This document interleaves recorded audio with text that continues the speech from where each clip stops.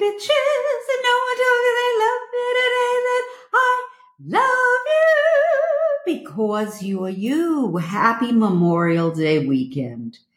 Wow. Before I get started on my fabulous news about the Dodgers basically eating their own hats, because I love the Dodgers, don't get me wrong. I'm going to honor my father, a veteran of World War II, my brother, a veteran of Vietnam War, and my husband, who is a reservist in the Army. 3 men in my life that really took care of their duty and faced it with honor and pride. And I'm, so proud of them. And they helped our country. I wish the country was like that once again, especially the unanimity in World War II is a big word. When we all got together for the common good in World War II, I wish it was like that now. We were a country not divided the way we are now. And I pray that we're not going to be. I pray every day. Anyway, I wanted to talk about the LA Sisters of Perpetual Indulgence, okay? And I'm very excited. This is from the other day, though. It's a frog in my Detroit, and I Kentucky. Okay, silliness from when I was a kid. Bitter about the Dodgers drama? It's not their habit.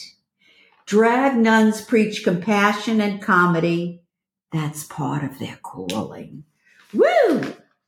Ask the LA Sisters of Perpetual Indulgence why they decided to join the Order of Drag Nuns, and most of them will tell you it's because they felt the call.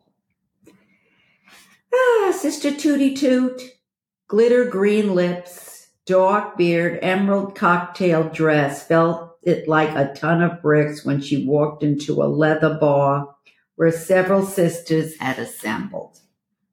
Sister Unity, tangerine veil, tangerine eye makeup, furry tangerine stole, felt it like a tingling mix of fire, ice, and electricity when she happened upon the original order of sisters blessing the crowd at a pride parade in San Francisco.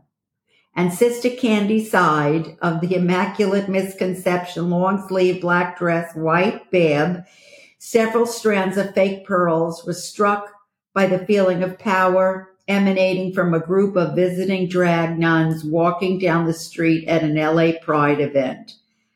I was still feeling the guilt that I was going to let my parents down because of who I was, she said. When I found out the message of the sisters was about removing stigmatic guilt. Thank God. And what don't I know from guilt? I know from Jewish guilt. You know how your grandmother would say, Sandra, you're going to marry a doctor. If you're not, you're going to kill me. It's going to kill me if you don't marry a doctor or a lawyer. Well, I married a lawyer years and years later. She'd be proud. He doesn't practice, but anyway. And repairing people's joy, I was like, I need to do that for myself. And I need to do it for other people too. With their signature white makeup, oversized wimples, they call them hoobie-doobies, and supersized lashes. I wish I could put eyelashes on. I'm not good at that. The Sisters of Perpetual Indulgence turn heads wherever they go. But the group's national profile soared to new heights recently when the Dodgers announced that they would recognize the sisters with a Community Heroes Award, rescinded the award after pushback from conservative Catholic groups. Catholics.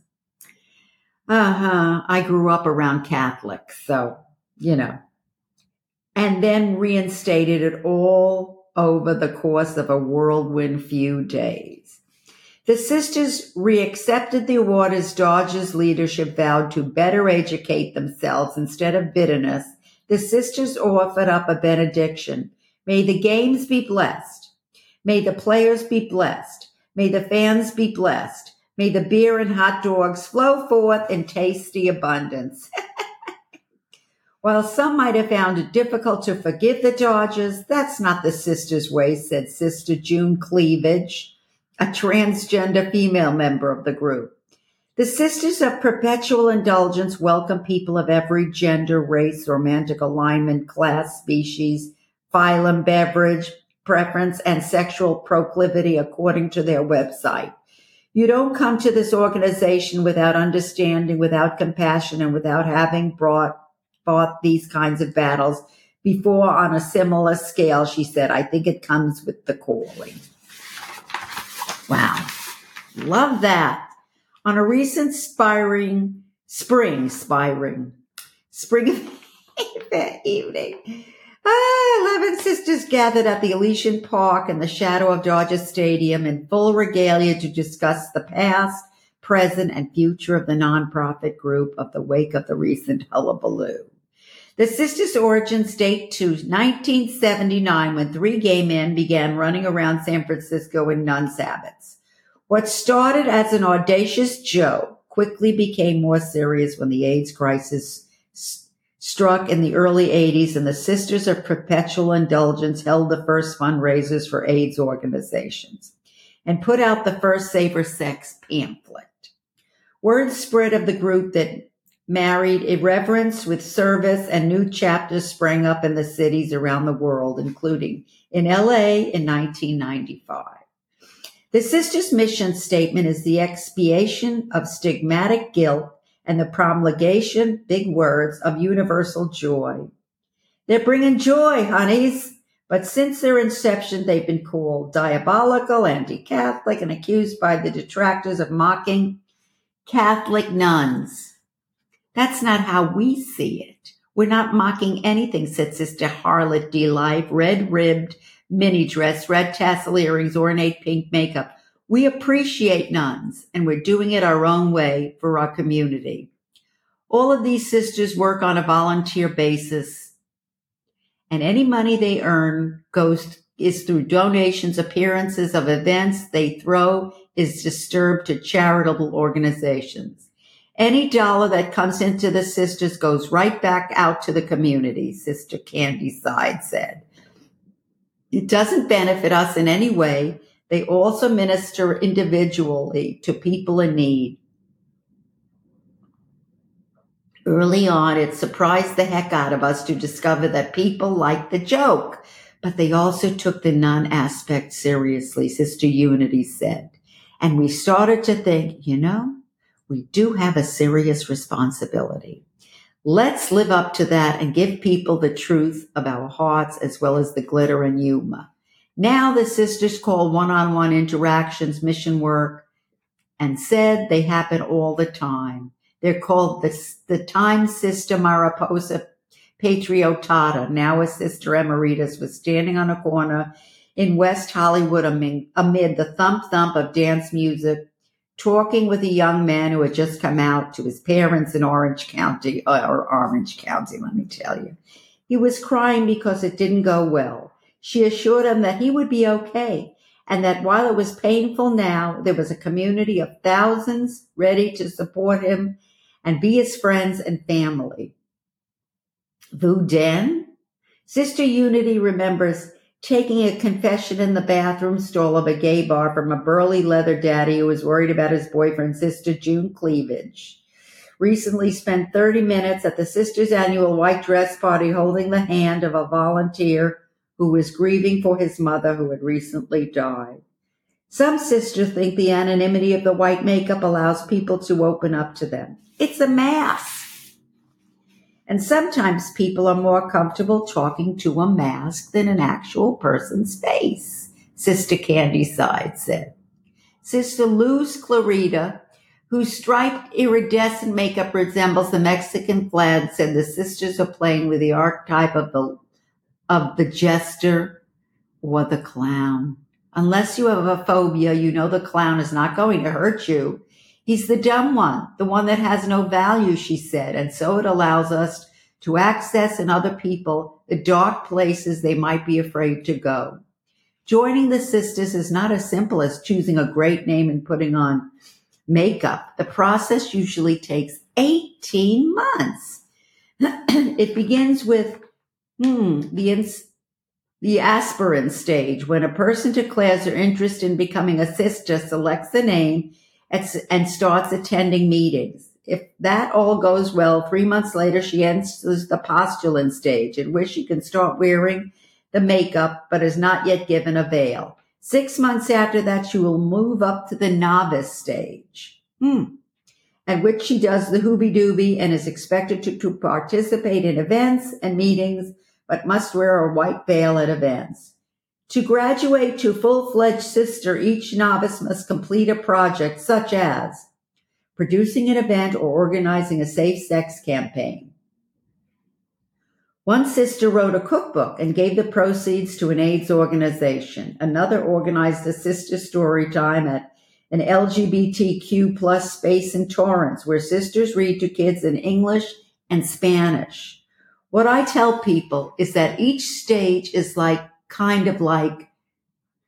what I tell people is that each stage is kind of like, does your crazy match your crazy, our crazy? Sister, this is when Kunawana Leah said, and also, are you here for work in the addition to the frivolity? Because it works. The sisters are used to attracting attention, but many acknowledge that the recent whiplash has taken an emotional toll. When news media suggested that the Dodgers initially rescinded the award because the baseball team's fan base is largely Latino and Catholic, Sister Beyonce knows. I love that. Beyonce knows. A lifelong fan of the team was upset. I was like, yeah, that's me. So she said, so what do? You want to talk about it? Sister Tootie said that for many of the sisters, the initial snub called up the painful experiences from the past.